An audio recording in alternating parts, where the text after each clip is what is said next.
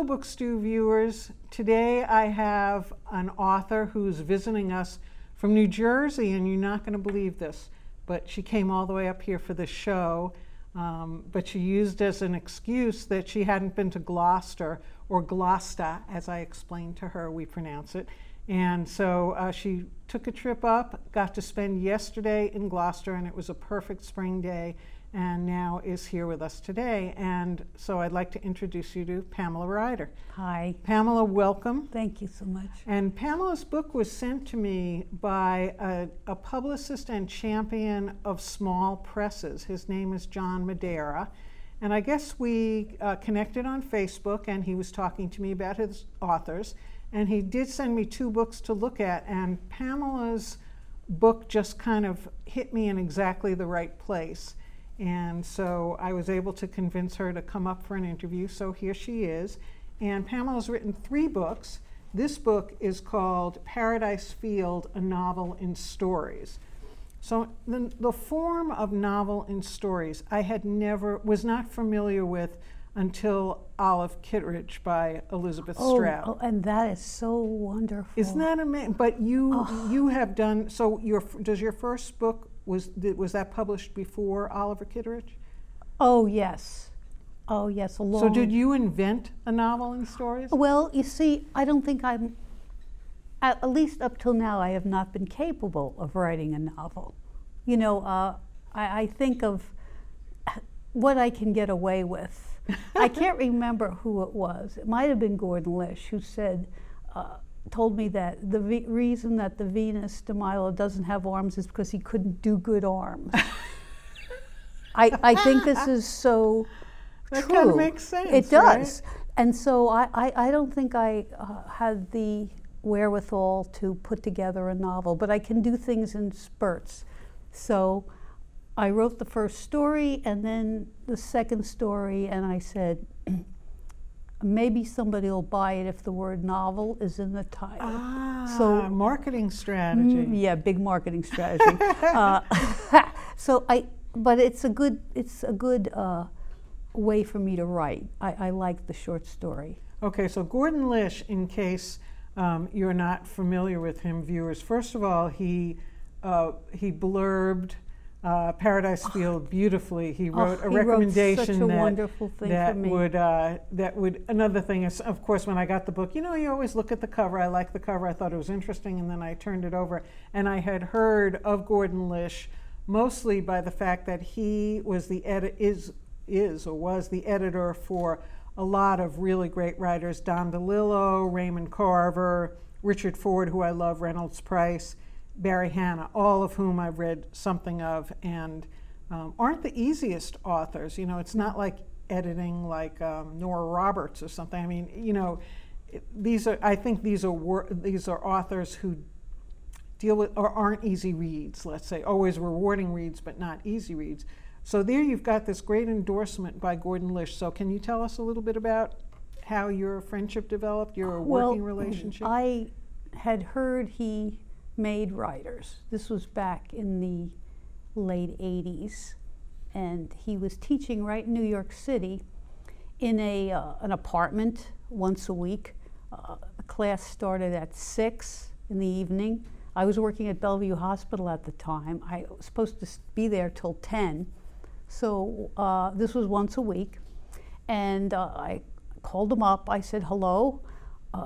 I hear you're teaching a writing course. He said, well, did you hear anything about this course? I said, well, yeah. He said, what did you hear? I said, well, I heard it's like a master class in writing. He goes, no, it's none of that. It's not like that anything at all. You're not gonna like it. And I said, well, I'd really like to attend, Mr. Lish. So I did. And I was working at Bellevue. I had to get across town to this class. So I would just tell whoever I was working with in the ER, I'm going to X-ray. And then I'd go over to the class. And I hope nobody died on nobody to make you missed a writer, me. right? I stayed there. And this class, I'm sure people have heard about this class. You sat there. You didn't speak. It was in an apartment. People sat on the floor or chairs. He sat in the front of the class, in the front of the apartment, and he talked. he just talked. He talked about Lunch with Truman Capote and his friend Franklin Tricchia, and how writers become famous and can't write any. He just talked about nothing. I was waiting for the class to start. And then he talked about poetics, and I didn't even know what this guy was talking about. And then at about 10 o'clock, he said, does anybody have anything they'd like to read? And people, you see, this whole thing about these workshops, and I agree with them, where you read something and the class comments. Who wants these other people who are learning to comment? So you don't like the idea of writers' groups then? No. And I have to agree with. So interesting. you would then stand, you would then read your first sentence, and it was brutal. It was brutal. I remember the first time I read a sentence, he said, "Writer, go ahead, get up and show us your." Now, this would not, in other words, bear yourself to us. If it's not life and death, and it's not from your guts, I really don't want to hear it. And you read your sentence, and he said, sit down. And that was how that went. Did he ever tell anyone to keep going? Sometimes. But a lot of people left. You paid big money for this class, and people just left. But I knew there was something there because of these writers, you know? So how long did you take the class for?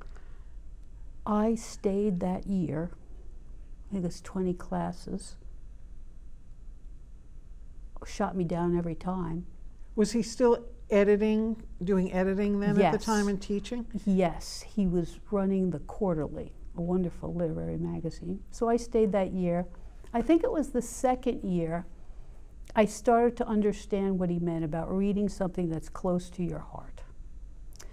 And I had visited the Grand Canyon with my now ex-husband, and it was a very emotional, wonderful experience for me. So I figured, that's close to my heart. Eileen, let me write about that. So this is year 2. Week after week, I'd try my sentence, and he'd tell me to sit the F down. Okay. And then I finally, after about midway into the second year, he said, anybody want to read? I mean, it's hard to do this. I would say, in front of, forgetting everyone else in the class, just in front of him. Yeah, everybody's there. And most people there aren't even raising their hands anymore. They're just paying and just sitting there. I don't know, but you know, so I read my sentence. Oh no, he said, okay, Ryder. And I remember what he said. He said, here comes Ryder again, flogging us with dreg about the Southwest. Go ahead. I read the sentence. And he said, read it again. And he let me finish the story. The whole story? How The long whole was story. the story? It's a pretty long story. Wow. Yeah. And it was very emotional, but I think I understood, I came to understand by writing that story how to do it. So what's your background as far as wanting to be a writer? And so you were working in the ER at Bellevue, which must have been pretty intense. It in and is. of I'm itself. still there. I'm still Really? there. Oh yeah, I'm still working there. And then so the class would end at about 1 a.m. No one went to the bathroom. No one said a word. You couldn't ask a question. Really, I mean, you could, but it really wasn't welcomed. So what brought you to, what brought you to Bellevue, and what brought you to even knowing anything about Gordon Lish writing? I had met a doctor there who was writing, and he read a story to me, and I said, well, give me that story, I can work on that. And I edited it a little bit for him. I'd always liked to write. I had been pretty much told I was a failure as a writer by anyone in my life, so I stopped. Oh. You know how women get intimidated by Yeah. things Oh, in the sure. old days. Yeah. So, and then I read this doctor's story, and I thought, I can do this. And he told me about the class. Ah. And I had never heard of Gordon Lish. And so I'm amazed that you went back after the first time. He made writers, and that's what I wanted to do. Okay, so even though it was certainly painful at the beginning anyway. So do you... Oh, still is. Still? Well, he's still alive, Yes, right? he is. Do you still go to that class? No, he doesn't teach that class anymore. He hasn't in many years. But we speak on the phone. Oh, really? Oh, yeah. So was he brutal in person too? No. Well, no. A pussycat. Really? An absolute, he's mellowed over the years, but he's an absolute sweet, wonderful man. So, I mean, and so how soon after you stopped taking the class did you put together your books of stories? Because you've got 3. So when was the first one published? Well, then I went on to write some stories, and I wrote a story about my father's a pilot, which was in that book. He was a B-17 pilot. He always hated Charles Lindbergh, and who was quite the aviator, of course. And one day, my mailman, whose name was Richie Curving, he'd come to the door, and I'd say some stupid thing. Here comes Richie curving this way and that way. And ex-husband number 3 said to him when he delivered the mail, "Not so fast, American flyboy," which I thought was kind of a funny thing to say, like from the movies. And we got to chatting, and Richie Curvin told me the flyboy comment brought him to talk to me about that an uncle of his had been a gardener on the Lindbergh estate in New Jersey, which was maybe 10 miles from me. Oh, what a I said, serendipitous connection. I said, tell me about that. Well, the Lindbergh baby kidnapping, right. And he flew the Atlantic, etc. So when they found the baby's body in Hopewell, New Jersey, I think it was pretty decayed.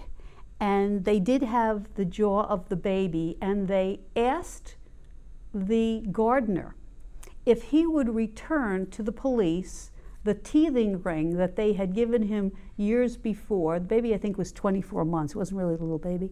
To compare those teeth marks. Wait, so the Lindberghs just gave him the teething ring? Or yes, as a gardener, as a present. That's weird in and A little of weird, itself. but then when the kid was dead, they Yeah. needed it back to check. Strange thing. The cops did everything wrong in that. But anyway, so I thought that was so interesting. And again, Gordon Lish said, you'll know when there's something you want to write about. It will take your attention for a minute. Don't turn from it. Ah, that's great advice. Don't turn from it. Don't write for the audience, write for something that knocks you out. And I was so interested in those teeth marks that I wrote the first Lindbergh story, and then I wrote a book. So that first book was called Correction of Drift, which is an aviation term, and it's about that kidnapping. So there's nothing about your father in that first book at all? Because this book is all about Nothing your about father. him. No. Was he in the back of your head, though? I mean, because... No, not really. He read the book, though, my father did, and his comment was, Lindbergh never wore a hat. That's all he said to me, which I thought was kind of... Well, that sounds like something that the father Yeah. in the book He didn't would wear a definitely hat. say. I did speak to him quite often about aviation terms, etc. And I think he liked the book. He didn't say much about it. But so that was the first book. Then the second book was a collection of just random stories that I'd written essentially during the Gordon Lish classes. And Okay. then this.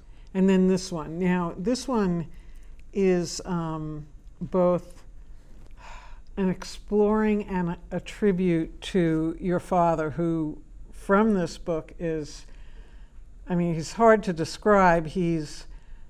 I guess everybody who's had a dad would recognize some of him in it as he got older, and you only you only know him briefly when he's not older and infirm and Right, kind of on right. his way down. Right. But I almost think like he's the universal disapproving dad who all you want to do is earn his appreciation. He makes it difficult. It's complicated and mixed up with love. But I thought, well, instead of thinking, I'm going to ask you if you wouldn't mind reading two brief passages that really struck me. Now, I know you haven't read them in a while, and when I talked to you about doing the reading, you weren't sure you would make it through it, but I hope you'll try. So I will try. Two separate passages. Start with the buzzing section? Mm-hmm. Okay.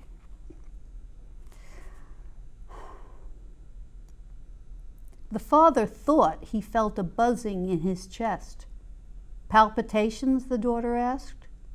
Not exactly, the father said, more like a run of thumps, more like the hop-skip just before the jump. Rhythm strips were deciphered. There were abnormal pauses. There were blips and bleeps out of sync. Dot, dot, dash, the father said. All these years I still remember. Asked me to tap out something besides SOS. Pills were prescribed to prevent clots, promote pumping, open arteries, assist valves, enhance flow, lower the pressure, increase perfusion. Quite an assortment, the father said. How does each pill know where to go? I remember he did That's my favorite. He did ask me that one of my time. favorite lines. The daughter arranged containers and sorted capsules and tablets into plastic boxes with compartments meant to improve compliance. 1 pill at breakfast, 2 at dinner, 1 tab on odd days and 1 on even. The daughter made labels and wrote out instructions with big black markers in big black print. She shook a bottle that rattled too full. What about these, she said. Are these the one you're taking? Sure, the father said. Which are those? The little white ones? Sure, he said. But are you remembering which and when, the daughter asked. Hell, the father says, what do you take me for? Memory deficits were suggested. The daughter, however, suspected a case of simple devil-may-care. Flight patterns, fuel expenditure formulas, it was all up here, he said as he tapped his head, and they had him rewired, retested, rescanned. Carotid flow was sounded for obstruction. Gray matter was imaged for shrinkage. See, the father said when the final report came in. Mentation remains undiminished, capacity for problem solving unimpaired, faculties entirely intact. I'm in pretty good shape for the shape I'm in, the father said. which I loved. So I'm going to ask you to read one more little part, but I have to tell you one little thing in there. Okay. My father came to my house one day. He was wearing a dark shirt with a little pocket in it. I said, what's that little stain there? He said, my heart pills, they went through the wash. I said, he said, yeah. He said, well, I'm out now. That's all I had. And I said, Daddy. He went, oh, it's all right. Oh, he did not. So there's one, so the book is in chapters and it goes back and forth in time, but there was, one of the ones that stood out to me the most was the visit to France. Oh, yes. Did that really happen? Well, you know, I left it as a visit to France because it seems that way, but it was really a resort in New Jersey. Oh, it was so French, though. My father was cheating on my mother for many, many years, and with a French woman who introduced him to a resort where only French people went in the summer.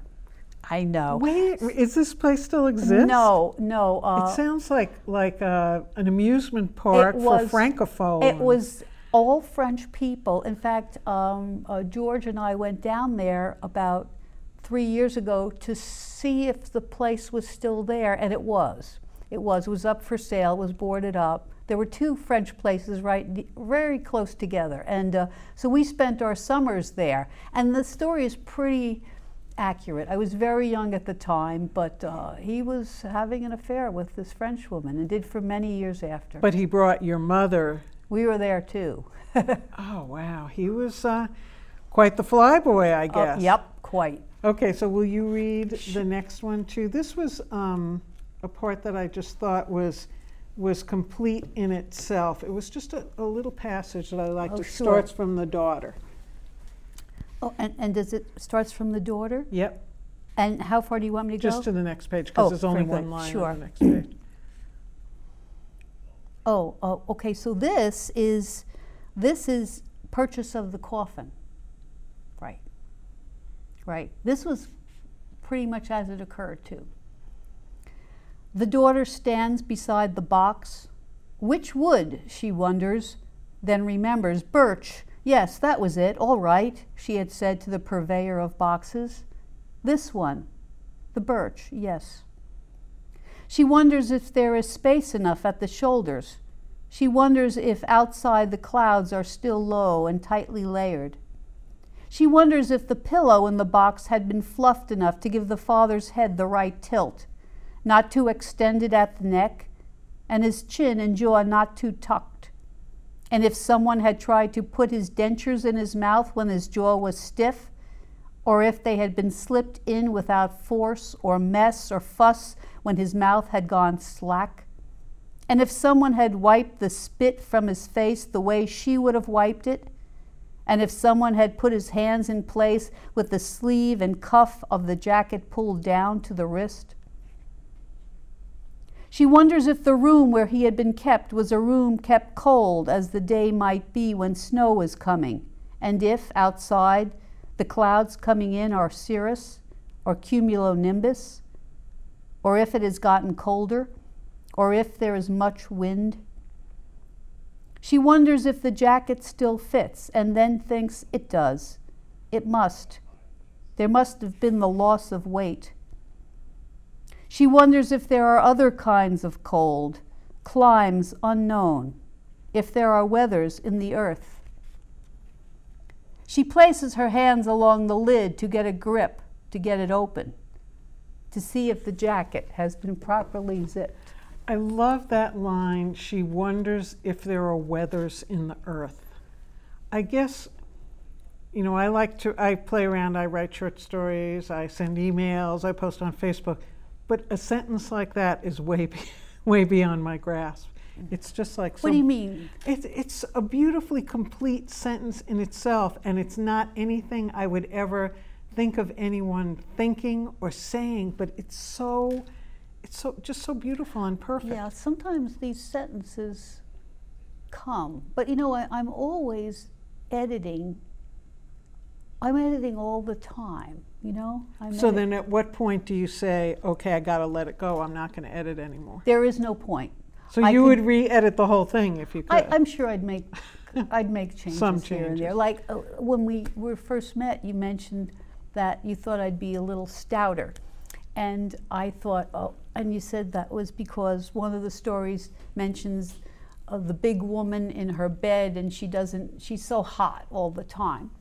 And in that story, we go on to the daughter and the daughter's boyfriend and the dog, and I thought, oh shoot, I didn't write that clearly enough. I got to go fix that. But so of course, so I picked up on something yes, that you maybe did. you would have edited out. Yeah, I would make it stronger. So speaking of the book itself, and the first whole section is on how to perform a Jewish burial in your backyard by digging the hole, yes. if this is something that you are going to do. And it's very, very detailed as far as digging, the shroud, the dimensions of the grave. Well, let me ask you, did you like that story?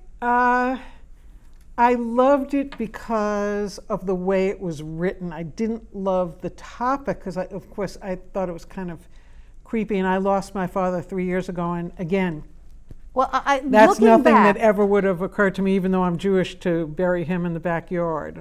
I mean, it's You're just, Jewish? Yes, oh yes. A McDougal. My husband. I love this. Well, you know, the thing is, I now look, and I think that maybe this should have been the final story. I like the final story where the father is speaking from the grave as it goes down. But I have thought to put this might have been better at the end. But that's interesting. Should I tell you a little bit about that story? Oh, absolutely. Please do. So I was in the backyard burying my cat. Let's see, which cat was that?